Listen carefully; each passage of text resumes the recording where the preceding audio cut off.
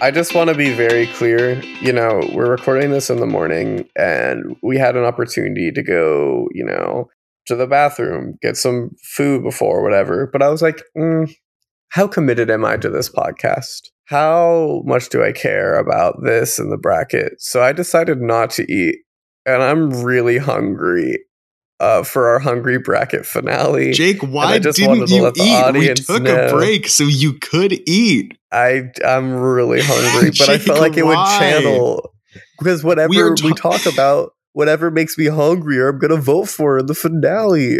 I'm really hungry. We are in a bracket where we are explicitly talking about food. Why would you do this to yourself? Because, look, I do a lot of things for you know, our brackets. I promised I would get, you know, really drunk for another round, making it to finale. And I guess I promised I wouldn't eat for this one just now. You didn't promise that. You decided that.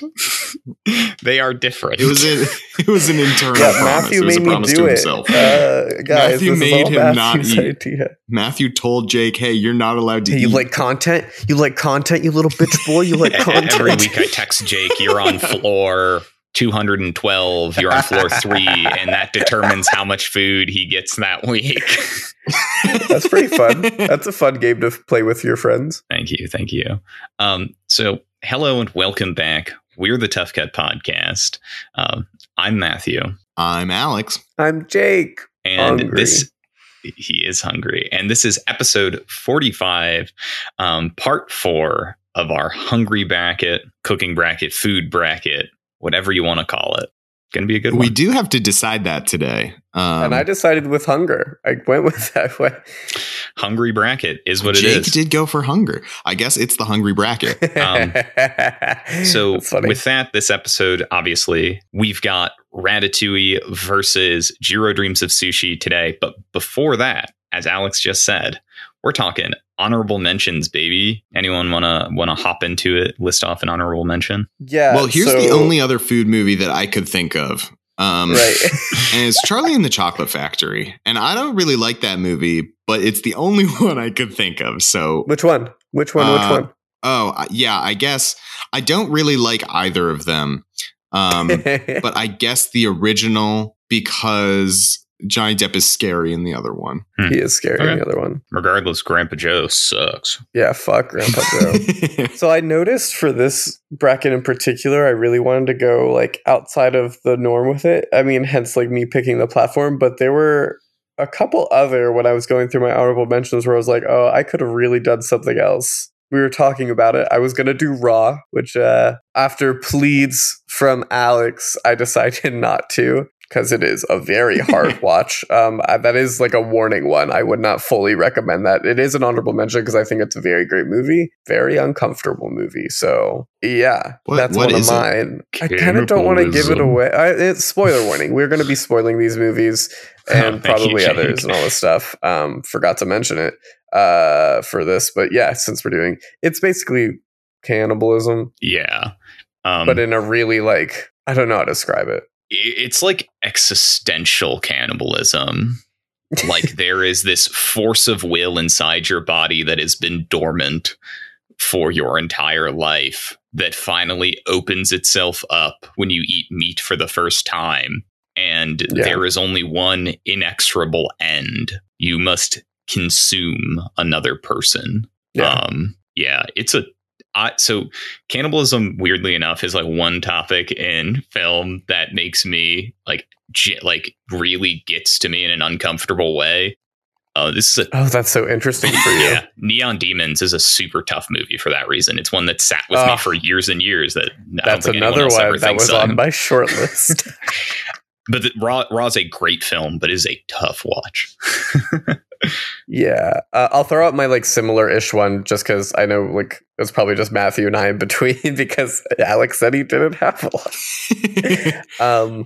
But another one on a similar vein, I was gonna do Sweeney Todd as well. That's a good choice. And that's eating people as well, but it's also about like meat pies and food. That one doesn't make me uncomfy. That's okay, cannibalism, because there's a song. If they would have burst out in song and Raw, I would have pitched it. Yeah, if there was a little bit of sweet humming as they butchered and ate a man, maybe. So most of my honorable mentions are ones that audience members pitched. So, is what it is. But The Cook, the Thief, His Life, and Her Lover is a great movie. And it has to do with food, but it did not quite fit the bracket as closely as some of my other picks would have. Like it's sort of in like the big night territory. Yeah. I do actually have one more I thought of. The Bee Movie, I think technically is a food movie with honey and bee hungry for human sex. Okay. You didn't have like the first half. I was like, whatever. But the second half really pulled that together for me. Thank you. I'm glad I could get it into a good place for you. Yeah. Thank you. We talked about including this one as well, and we didn't. But Tampopo is a really good movie. It's a ramen focused movie. Very, very fun. Very, very good. I would love to eat some ramen today. God, ramen sounds real good. Real good. Hey guys, so we're quickly realizing Alex doesn't know any food movies. So I think we're going to turn ourselves over to your guys' honorable mentions. And because he's really going to know them if the audience does it rather than... Yeah, but at least we can engage about them, Jake. Hopefully. Hey, audience member, I almost put this movie in the bracket. The Princess and the Frog. You guys got all that? Oh, that's a good movie. I know that movie. Cooking. Ooh, baby. I know that movie. Is that just going to be your vibe for the honorable mention? I know that one. Probably. That's a great movie, and it does talk about food a lot. That's a great movie. Yeah. I wanted to pick Ratatouille, and I felt that like I could have picked another animated one. I very well could have picked Princess and the Frog, but I was also very excited to pitch Chef, to have Matthew finally watch Chef, and the platform was too juicy not to do. So, that's my rationale. What's your guys' fucking excuse? Yeah, I should have picked it. I don't know why I didn't. Oh, it said you picked two movies you've never seen before. Rock on, dude. Yep. Oh my God. It worked out very well, as neither of them moved past the first round. So another one I want to call out that the audience did, because we also talked about this, Kiki's Delivery Service and like just Studio Ghibli like movies in general. Studio Ghibli I had Spirited Away on my short list just for that one crucial awesome scene of like them fucking pigging out of that food and just like going ham. It looked delicious / it was terrifying. Yeah. I also want to say there's another one later on that says The Bitch in the Red Bow. And I have to assume it means Kiki's Delivery Service again. I have to assume that is exactly what they're talking about. That's very funny. Yeah. Any others that are catching your guys' eye? Super Size Me. I like documentaries about food. Food Inc. That's another one. Super Size Me super fake? Wasn't that a thing? So wasn't that like a conspiracy? There wasn't like a conspiracy. There was a lot of criticism about his methodology and his approach to it. Like, I believe there's a lot of accusations that while he may have eaten a diet like that, he wasn't necessarily totally honest as far as lifestyle choices went. Yeah. So there's a lot of criticism for it. I think that it's in concept a really interesting idea that is executed not as well as it could be. Okay. Which a lot of food documentaries, same vibe. Yeah. Genuinely. I feel like a lot of them, that's why I like Jiro so much, just because like it feels like such a more well done documentary. It feels so authentic. Yeah. Although who knows? Who knows what happened? Is Grand Budapest Hotel a food movie? Is that a hungry movie? It's on our audience honorable mentions. Is there a big thing of food in that movie? I don't remember. Yeah. They have the cakes that Saoirse Ronan is all about. Food's like all around that movie. Oh, yeah. Okay. Yeah, you're right.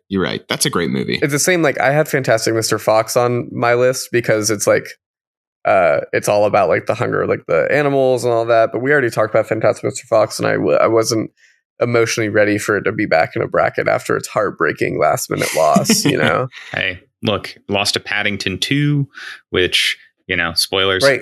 But man, that marmalade.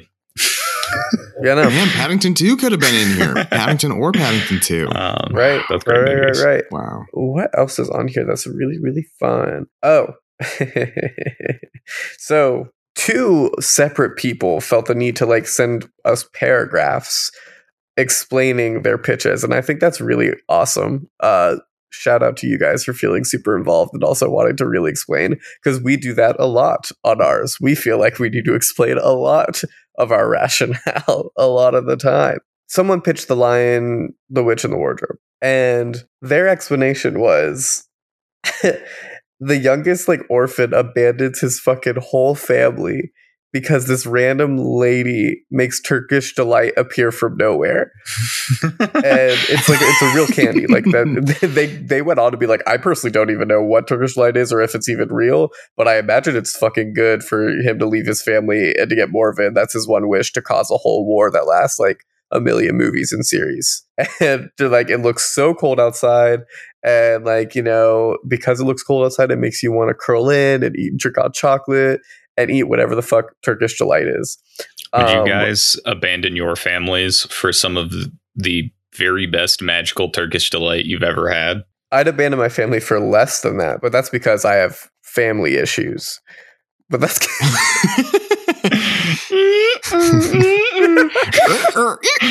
I'm kidding, kind of. What were you saying, Alex? I've never had Turkish Delight, so can't commit to that. Maybe cheesecake. I like cheesecake. So you'd leave your family for hey, Alex, remember when we talked about how you recently got married? Jokes. Yeah, it's still new. It hasn't cemented in yet.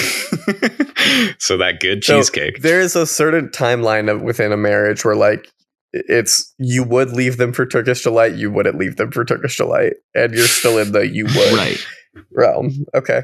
Right. It's like there's the honeymoon phase, there's the like old and married phase, there's the Turkish Delight phase, which is a short window you have immediately after getting married where you can run away if someone offers you really good Turkish Delight. Does the Turkish Delight phase, does it have to specifically be a witch from another world that's fighting with a Jesus allegory? No, actually, it just has to be Tilda Swinton.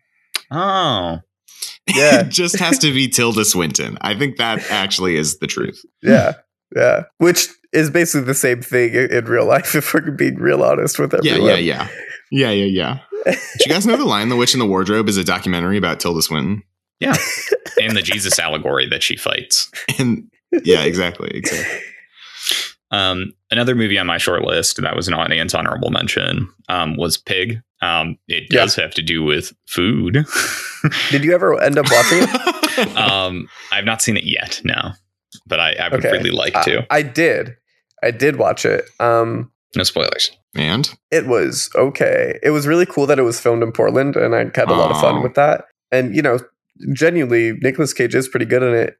The script, like, it's just like, you're not really doing anything here. Oh. Well, like, I mean, I loved myself a good Nicolas Cage movie, so I'm sure I'd still enjoy it. I think you'd enjoy it. And it does offer some things that are like complex and nice, but I think it's a little bit too not leaning into one way or the other. It just can be like, this is a movie Jake, where people hang out. You saying Portland awoke something in my brain. Yeah. I think another honorable mention that I have for this bracket is Twilight. Because Edward Cullen hungers for Bella's blood. Those vampire hungers. Mm-hmm. Right. And thank you they try for to being make brave. some pasta. You guys ever experienced vampire hungers? Well, you could also put vampires because of like the whole garlic thing, right? Because of what? The whole garlic thing. That's, you know, garlic's a food. Okay, nice. Do we even know what garlic does to vampires in the Twilight universe? We don't. Maybe it makes them really smooth. It makes their cum sparkle instead of their... It makes their poop sparkle as they eject it. Do vampires poop? Do vampires poop? I don't know, dude. I don't think their bowels are moved like working, like, you know, their heart isn't beating. That's probably one of the best perks of being a vampire. You know how much time we spend in our lives pooping? Though it does question, does that poop that's just stuck up inside you start to stink after a while? Well, no, because you poop when you die. So does that mean when Carlisle's, say, turning one of them, they then furiously shit themselves? Yeah, probably. Keyword furiously. They're very angry about it. Yeah, I got to think more on that. Maybe we'll have a Twilight bracket one day and we can really get into it. Right. Another explanation one. Someone pitched Harry Potter and the Sorcerer's Stone, or Philosopher's Stone, written by Harry Potter himself. Yeah, so this went into like a real like essay where it was like, this food, like the movie uses food to show his exclusion and abuse by the Dursleys. They make him cook and we barely see him eat real food when they pick out. And later, his found family in Wizardland, like this starts with Hagrid baking a cake. And then he and Ron share candies on the Express. And finally, in the Great Hall, the feast throughout the movie, food becomes like a symbol of being welcome. And so they really went in. Wow. That's interesting. I see that a lot. That's great. I think the feasts are a nice part of Harry Potter. I always wanted to be a part of those feasts. So we're not here to talk Harry Potter. It's a really interesting observation, and something I don't think I picked up on. Yeah, me either. Oh, and there's the candy on the train. It's like the extension of the offer, like a welcome, welcoming them into this world via food. It's a really astute observation. I'm kind of upset because Matthew didn't pitch Over the Hedge, but anyway, we can move on. Well, speaking of traditions in our honorable mentions. No, it can't be real. I received an email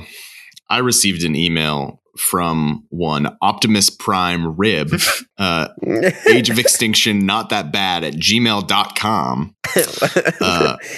That the only words in the email are in a different language, Transformatorak a Kihalas Kora, which translates to Transformers Age of Extinction. What language was that I just read? Hungarian. This is the name of the movie in Hungary. Whoever has done this will pay. I am furious right now. I want to die. I cannot believe you've done this. Oh my! I'm so upset. So funny. That's hilarious. That is genuinely amazing. I am so under attack right now. I cannot wait to find out how this person continues to loop things in. That's smart. So I hadn't thought about that. That's terrifying. It's terrifying. And it just makes it even better that Jake officially decided today that this is the hungry bracket.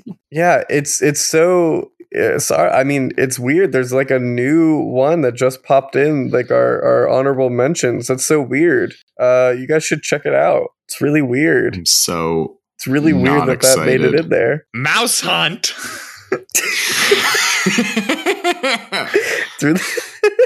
I put in last minute Egger Tanya. I don't know how to pronounce it in Hungarian, but I put that in. In Hungary. Look, Mouse Hunt could have made it in. It's about cheese. It's not really about cheese. About cheese. It becomes about cheese. It's about cheese. Yeah. That's crazy. Yeah. Cool. Yeah. I mean, I'll rapid just fire some other ones and then we can get into our finale, guys. Yeah, what do you go say? for it. What do you say? Yeah, let's do it. What do you say? Yeah. Yeah. Julia and Julia. Yeah, let's do it. Someone put Brokeback Mountain, which I thought was hilarious. Do they eat it out or do they just eat ass? I think they just eat ass. It counts though. Makes me hungry. The SpongeBob movie, yeah, we tackled pretty much all the rest of them. So nice. Those are the main ones. I thought of also like The Martian. That's potatoes and hunger, Oh yeah, food. Yeah. Shit like that, guys. What's that one where that one actor is stuck in a canyon and has to chew his arm off? 127 hours. James Franco. 127 hours. Yeah. Does he eat his arm or just chew it off? He uses he has a rusty knife. He uses or something. a knife. Oh. Yeah, I don't think there's any eating of his arm that happens. Huh. I think I watched a different movie. With that, shall we hop into our final matchup? Thank you guys for your honorable mentions. We know it was a little last minute, but we love y'all and we appreciate y'all for giving us those lovely things to chat about. And we hope that you're not hungry. We hope that you're eating and well fed. We appreciate it so much. And a special shout out to the person that pitched Burnt, did it on like our very first episode. They were like immediately like, Miss this one, guys. Yeah, which I think but is also a really they like funny reached out to us, which is nice. for, We didn't have to like, that's how we know they're listening. Yeah, we love that. Yeah, exactly. We were in their Spotify Wrapped. Shout out to everyone who we were in their Spotify Wrapped. It's pretty great. Though admittedly, I think like 70% of our listeners listen via Apple Podcasts. So yeah, right. Matt, do you want to start us off and introduce your movie for this finale? Yes. Jiro dreams of sushi, triumphing over The Platform and Good Burger. It arrives in our finale. Released in 2011, directed by David Gelb. It tells the story of renowned sushi chef Jiro Ono, his sons, his restaurant, the whole process of making sushi, and his dreams of sushi. This is a documentary that delves into sushi making as an art form and the lengths people will go in pursuit of perfection. Jiro's passion for sushi making is so palpable. We get luscious scenes of the raw fish being plated, placed with the rice, sushi rolls being made. It is just such a pleasure. Such a fantastic depiction of passion and food. Jake, would you like to introduce Ratatouille? That was so sweet. That was such a sweet little intro. Thank you. I don't know. I just felt really comfortable when you said that. I just wanted to say that. Yeah, and on the other side, Big Dick Ratatouille coming at you live. Gonna fuck you up. Gonna blast your senses, stimulate your senses. How to chew 5 gum. Oh yeah. It beats some other movies. I didn't even want to fucking mention those movies because they fucking suck now. It's just Ratatouille here to take you in. Hey baby, I just landed. I'm here to do it.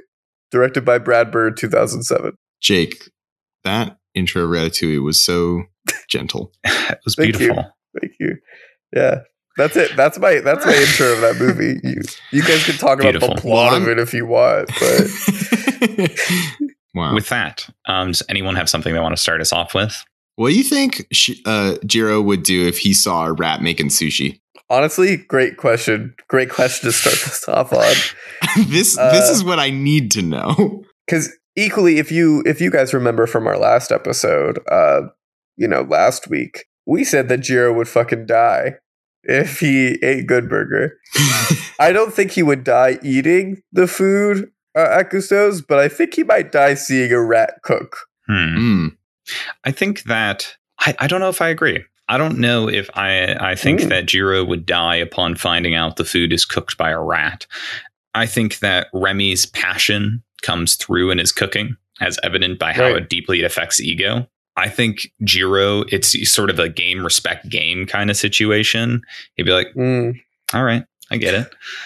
But upon learning if he that saw him doing it before eating it, he would be like, what the fuck? But if he just ate it and then, I think he would respect the rat. I think it would be game, respect game. So yeah. But then upon finding out that Remy doesn't have any Michelin stars, he would die upon eating non-Michelin starred food. Right. Yeah. Right. So genuinely, it's very evident. We've talked about it. Ratatouille, anyone can cook. Mm-hmm. I don't know if Jiro reaches that same conclusion. And it's a very interesting, I remember, what was the word you used, Matthew? Was it like motivational? Aspirational, I think is what aspirational. I feel like Jiro's like, if you work hard, like your whole life, this is your shit, then maybe you could do what I do. And like, I'll train you, like whatever, this is my life. But it doesn't seem like anyone can do this sort of attitude. So I wonder about the conclusions they make and how would Jiro, like, what is the, I don't know exactly the question I'm making, but it's like, opposed to that anyone can cook. I think a very important distinction of what we're talking about is that the message from Ratatouille is not anyone can cook. It's that a good cook can be anyone. Right. Which I think does fit very well with Jiro Dreams of Sushi, because he was no one before he decided to become a sushi master, Right. So I think it does fit and it does work together. Yeah. That's good. That's a good distinction. Yeah. I essentially, that was basically what I was going to say, Alex. So it's terrific. Do you guys think Remy would have trouble making sushi because it's tiny? or because it's like because he's tiny. He's got No. tiny, like, because we see him making soup. We see him laying down the little vegetable slices for the ratatouille. But how he gonna make ball of rice with tiny paw? I agree. Big Rat. Ooh, he calling Big Rat to help. Call in Big Rat. Big Rat. Oh, Big Muscle Rat gonna make sushi for Remy. Oh. What a sentence. What a sentence you just said. You said that sentence. Imagine Buff Rat just in the back of Jiro's restaurant, like working as an apprentice in his little outfit, making rice all day. That's good. I like that. Wow. You know, taking a break like with that the a lot. boys, walking outside to, I don't know, smoke a cigarette. Like Big Rat. Big Rat's just hanging out. Big Rat energy in Jiro's sushi shop. Yeah. I feel like Big Rat can hang. I don't know if Remy would hang, you know? I don't know if he would. I don't think Remy could make it in Jiro's sushi shop. So Remy gets by on his talent. You know, like how hard does Remy really work? I think Remy's a very talented chef. I don't know that he's a hard-working chef. He's also very confrontational, like with his like workers. Yeah. You know, he's not very good at working in a team too hard. He's pulling hair. He's biting. Consensual. He's scratching. It was consensual. It was a consensual thing. That actually is a really good transition into a topic of conversation that I wanted to bring up. Is there's this idea of taking credit. Ratatouille, I think, falls into the trappings that the critics and patrons of Jiro's restaurant fall into. Cooking isn't only about the titular chef, but Ratatouille, most of the meals that are prepared by Remy are like, he is the star of making them. He is really the primary person producing them. He is the one that takes the credit for them. As Jiro so aptly points out, he doesn't actually do all that much with most of the sushi that's made in the restaurant nowadays. 95% of that is actually prepared by his son and the apprentices. And I think that that's a really interesting point to bring up, is the way that I think Ratatouille kind of falls into that pattern, that the titular chef becomes the most important figure in the dish, regardless of how much they're actually putting in, or how they would function in an actual kitchen, you know? Yeah, it falls into the trap of the cooking is not the final goal, despite whatever anyone says or does. The real final goal is the fame and renown of being a great chef. Whereas for Jiro, it has always and will always be making great sushi. Yeah, which I just think is an interesting point, which is also part of the reason that I think Remy gets so mad at Linguini when Linguini starts to take the credit for it. But I guess he also kind of bossed him around a little bit. Yeah, so I just think essentially it's complicated, but it's an interesting observation nonetheless. I do appreciate the little rundown that Ratatouille does of like the chef and how it works in the kitchen and all that stuff. And I feel like it's a very fun way to introduce those roles. I say like we sous chef like all the time just because of Ratatouille. And that's just a fun little for me with the sous. Like that's how I learned chef terms. Mainly was from Ratatouille. I wish they would have shown more in Jiro, his staff, besides, I know it's like Jiro Dreams of Sushi, whatever, but like there was one other, besides his son, there was one other employee that got like a scene where he spoke a little bit. They were like at like a table. But then other than that, there was one that didn't speak at all. And they probably did have recording, like it's a documentary. They recorded way more things than we saw. So they probably did have things, but they didn't like air them or like include them in the documentary. Yeah. And I think it's very interesting, and I'm very curious as to how his whole staff works and their perception of it and their whatever. Like we see them doing things, and that's great, but I want to talk to them a little bit more, and I want to see what kind of characters they are as people. And I feel like you get such an exciting characterization, even though it's like bit small. You know, it's an animated movie; they're just trying to whatever. In Ratatouille, they're very vivid to me. All the people in the kitchen. So yeah, I don't know. Responding to kind of both of those pieces, I think one of them, this is something I've always kind of touching on what you said, Jake, well, responding to and then agreeing with. One of the things that is always kind of upset me with Ratatouille is they create such a colorful cast of other kitchen staff and then never really employ them to do much of anything. And I just wish we got the opportunity to see more of them. And I get that it ends up being in service of like, oh, but the rats can help. Call in Big Rat, you know? Right. But I just think it would have been cool to it kind of ties back into some of the philosophy of Ratatouille, that these people don't see, Remy is capable in the same way, even after Linguini's like, no, it's the truth. He's doing the cooking. Mm-hmm. And I just think it's such a missed opportunity. But I understand that it's like a pretty tight runtime. Mm-hmm. So like it's understandable, but it's just like I wish there was more of it.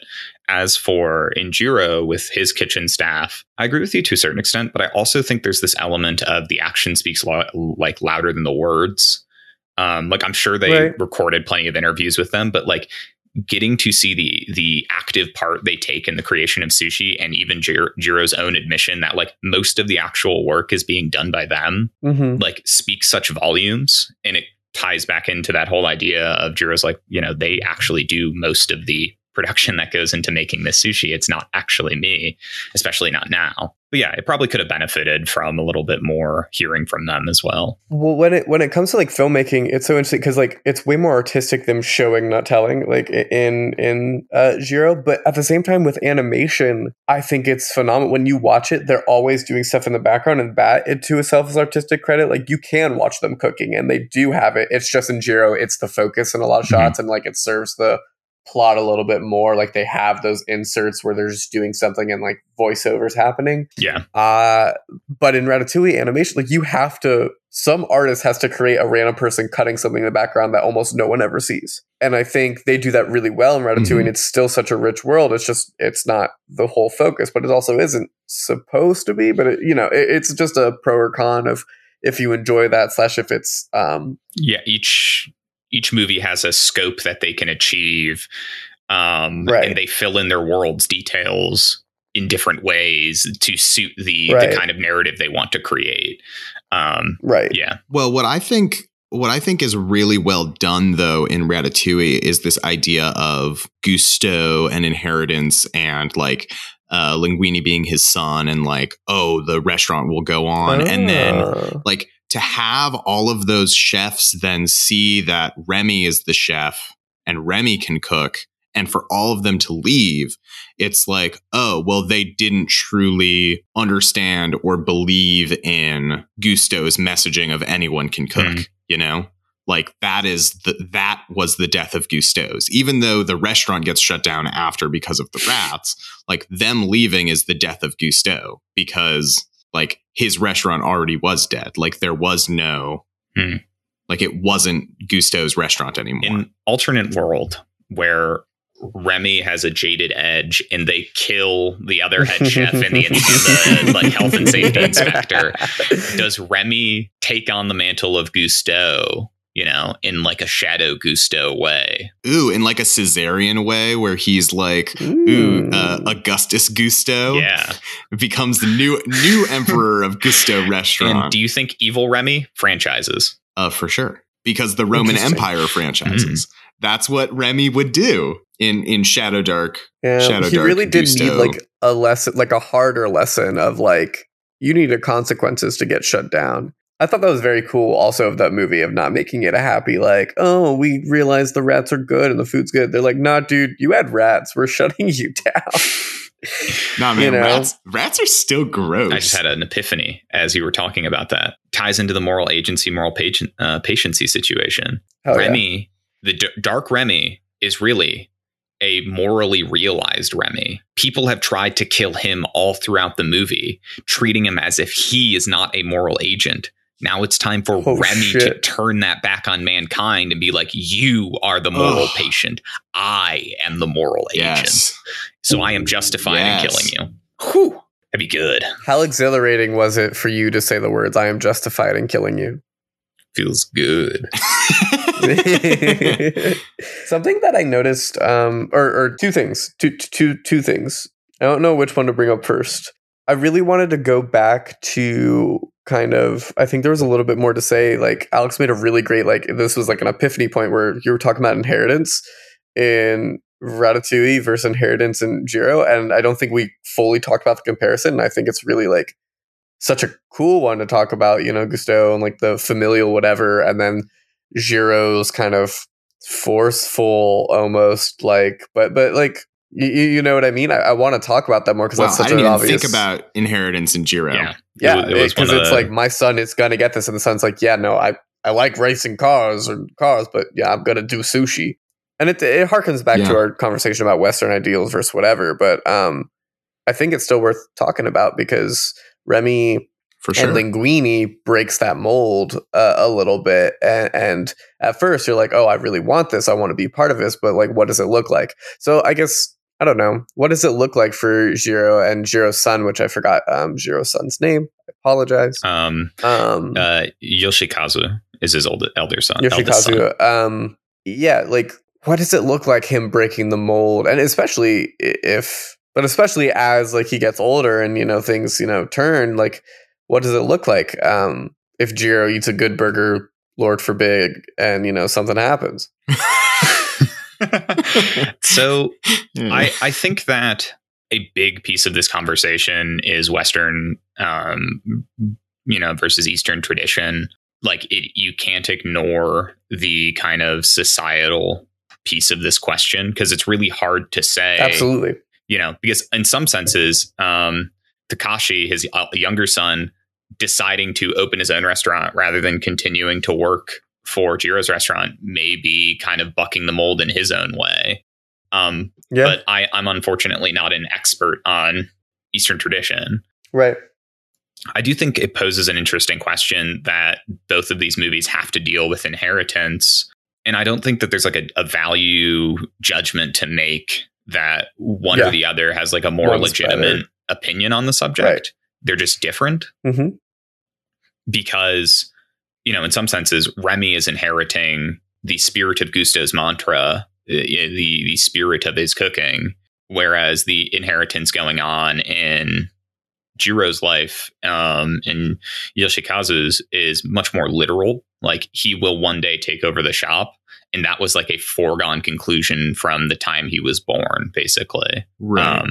Well, but they also go into how like Jiro was harder on Yoshikazu than any of his other apprentices, you know, because he expects more out of him. But it also lends itself to the emotional weight of, at least for myself, finding out at the end of the film when he's talking about the Michelin reviewers coming. And when they gave the 3-star review, it was actually Yoshikazu that was doing the preparation of the sushi. It's just like becomes, you know, so much more impactful. Like knowing that this is what it was all kind of for.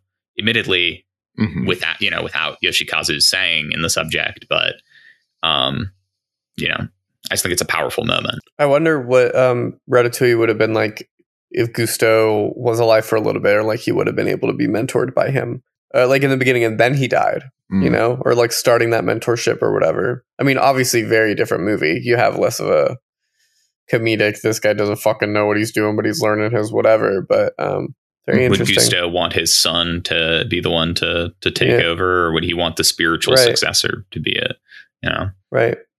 Yeah, it's an interesting point. The spiritual successor being Remy because he's followed around by Gusteau's spirit. Yeah, that I mean is his own creation, maybe. God, Pixar thinks of everything, those bastards. Another conversation I wanted to have about these two movies is both of them, I think, play heavy into this idea that food is a window into culture. Parisian cuisine is, you know, French cuisine is so heavily steeped in the world that Ratatouille creates. It's at the heart of the film. And then clearly sushi is such a window into the culture of Japan. And there's so, you know, and so much more of the logistics of both of those things and the process of learning, etc. How do you guys feel? You know, what do you feel that? Do you feel the window into each culture? Do you think you get a picture of them from these movies? You know, thoughts, reactions? Well, I think it's really interesting because I feel like French cuisine and like high quality sushi are two fairly inaccessible like types of food for a lot of people in America, you know? It's interesting that Remy, we talked about this before, it might have been in the last episode or earlier today, like Remy's decision to make ratatouille for ego, how it's like a peasant's dish, like some like simple thing.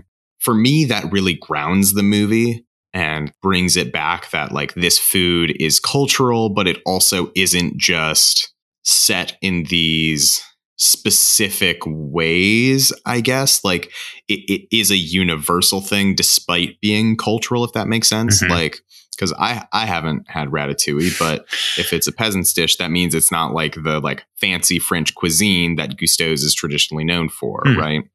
Versus Jiro's sushi is, you know, like very like the best tuna, the best rice, the best of everything, you know? I think it's a really interesting point that I hadn't thought about in kind of considering both of their perspectives on the window into culture idea. Because, yeah, I do think that like high quality. Well, so actually, I do have a little bit more of a thought on that because the movie also.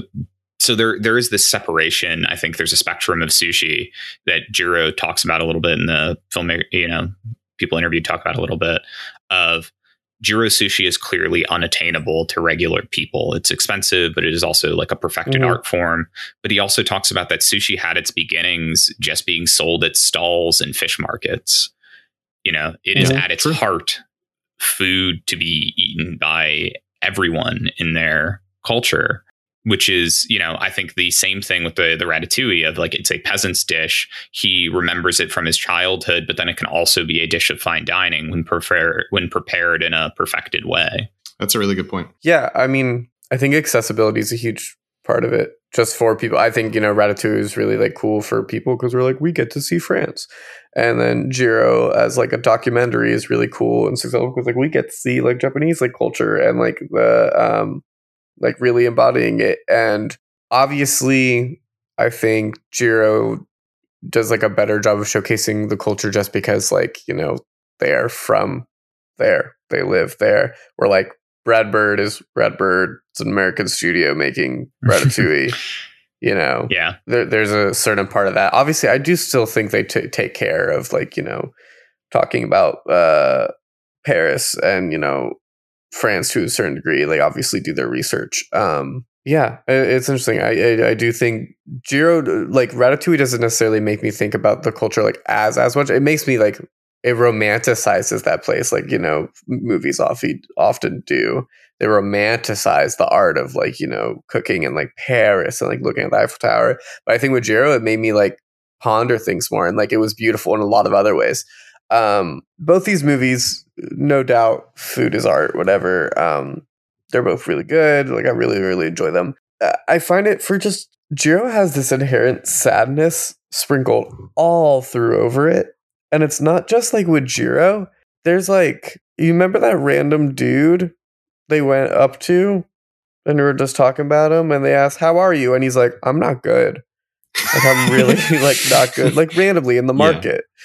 Like, he just straight up like, you know, someone passing by, if you just know them casually, you're like, oh, how are you? Usually they're like, good. What's up? He's like, I'm not good.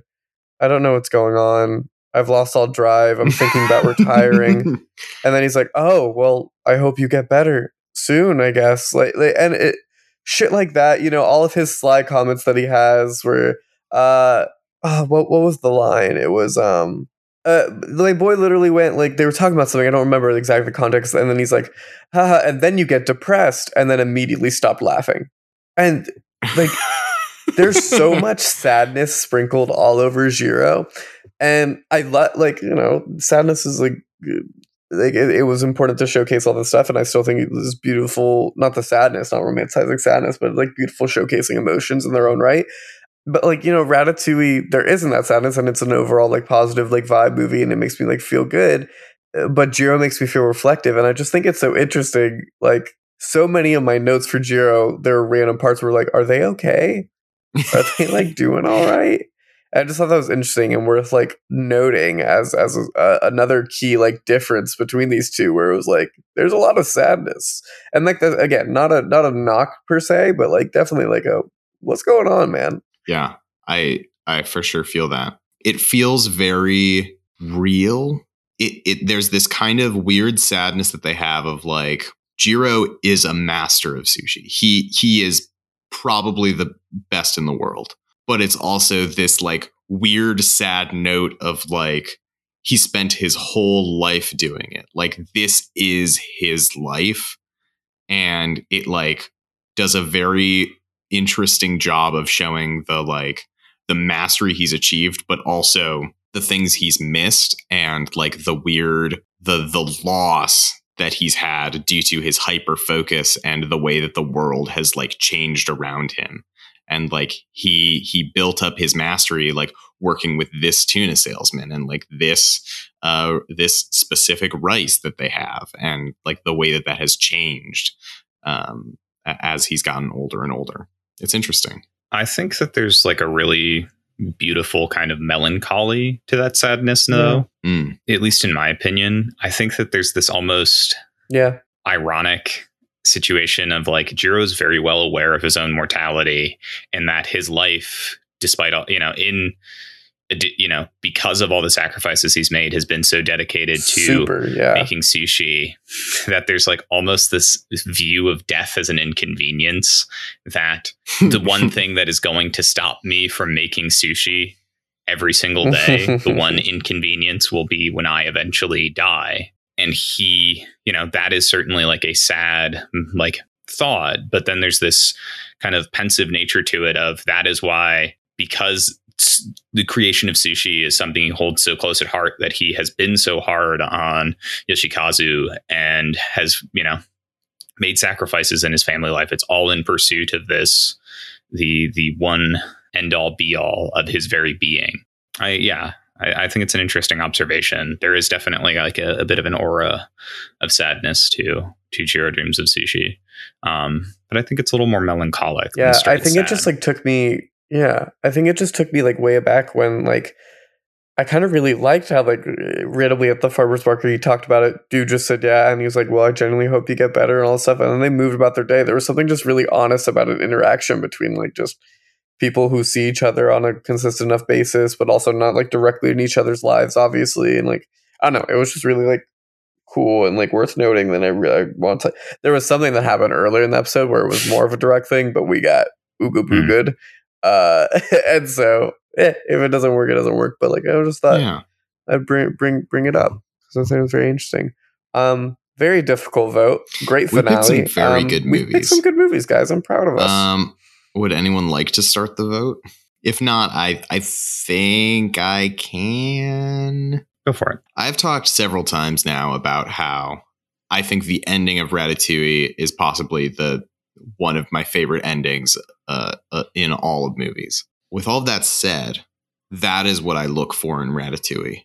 I think I enjoyed Jiro Dreams of Sushi throughout a little bit more, and it gives you kind of that good ending with the stuff about Yoshikazu and like his work and how he's the one who really got the Michelin stars and all that, as like a surprise twist at the end a little bit. And so I think I am going to vote for Jiro Dreams of Sushi.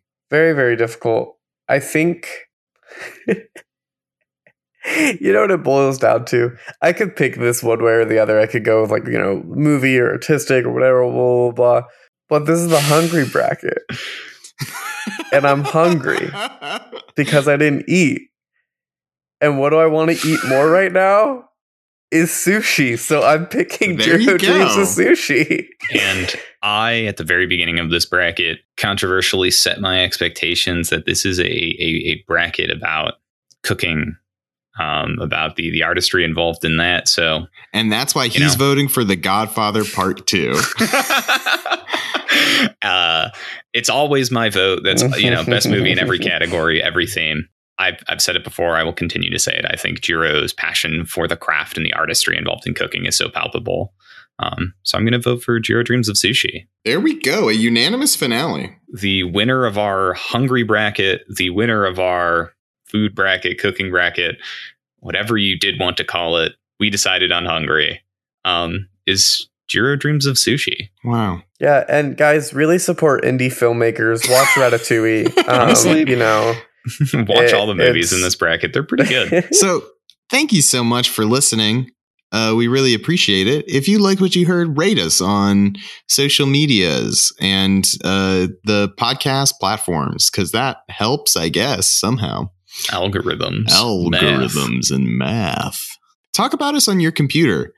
talk about us to your computer so that your computer and your FBI agent listening to you hears you talk about it, and they're like, maybe that FBI agent will then decide to listen to our podcast. Tell your local FBI agent to listen to the Tough Cup podcast. And talk about us on your computer by tweeting at us, following us on social media at Tough Cup Pod. Interact with us because we're real people, I think. That's what someone told me. Might be a highly advanced AI. That'd be pretty fun. Sometimes I feel like it. Just a gentle little AI boy. Because vibes, baby. Hey. Vibes, baby. Much love, y'all. Take care. Go eat. You too, Jake. This is your sign to go eat. Jake, what are you going to have? Anyone want to order me sushi here? I want sushi. Does anyone want to like Venmo me for sushi? You know what? When this episode comes out, maybe you'll get Venmo'd for sushi. I'm kidding. Yeah, Jake, what's your Venmo? Didn't you already beg for money on an episode? Hasn't that already happened once before? I'm not begging directly for money for something else. You know it's going for food. You know it's for sushi. So I feel like that's okay. Here, how about this? If you want to genuinely Venmo me for sushi, DM us on Twitter. DM us. DM us on Twitter, Instagram, and I will personally give you my Venmo. Because we've now put that as a social media request, it's where anything we say goes to die. Yep. All right. We hope you enjoyed the show. Yeah. Because we love doing it. Stay safe. I love our outros. We're really good had that phase where we had a consistent outro and we stopped because I don't know, man. Because vibes. Go eat. Goodbye. Okay, go. Bye.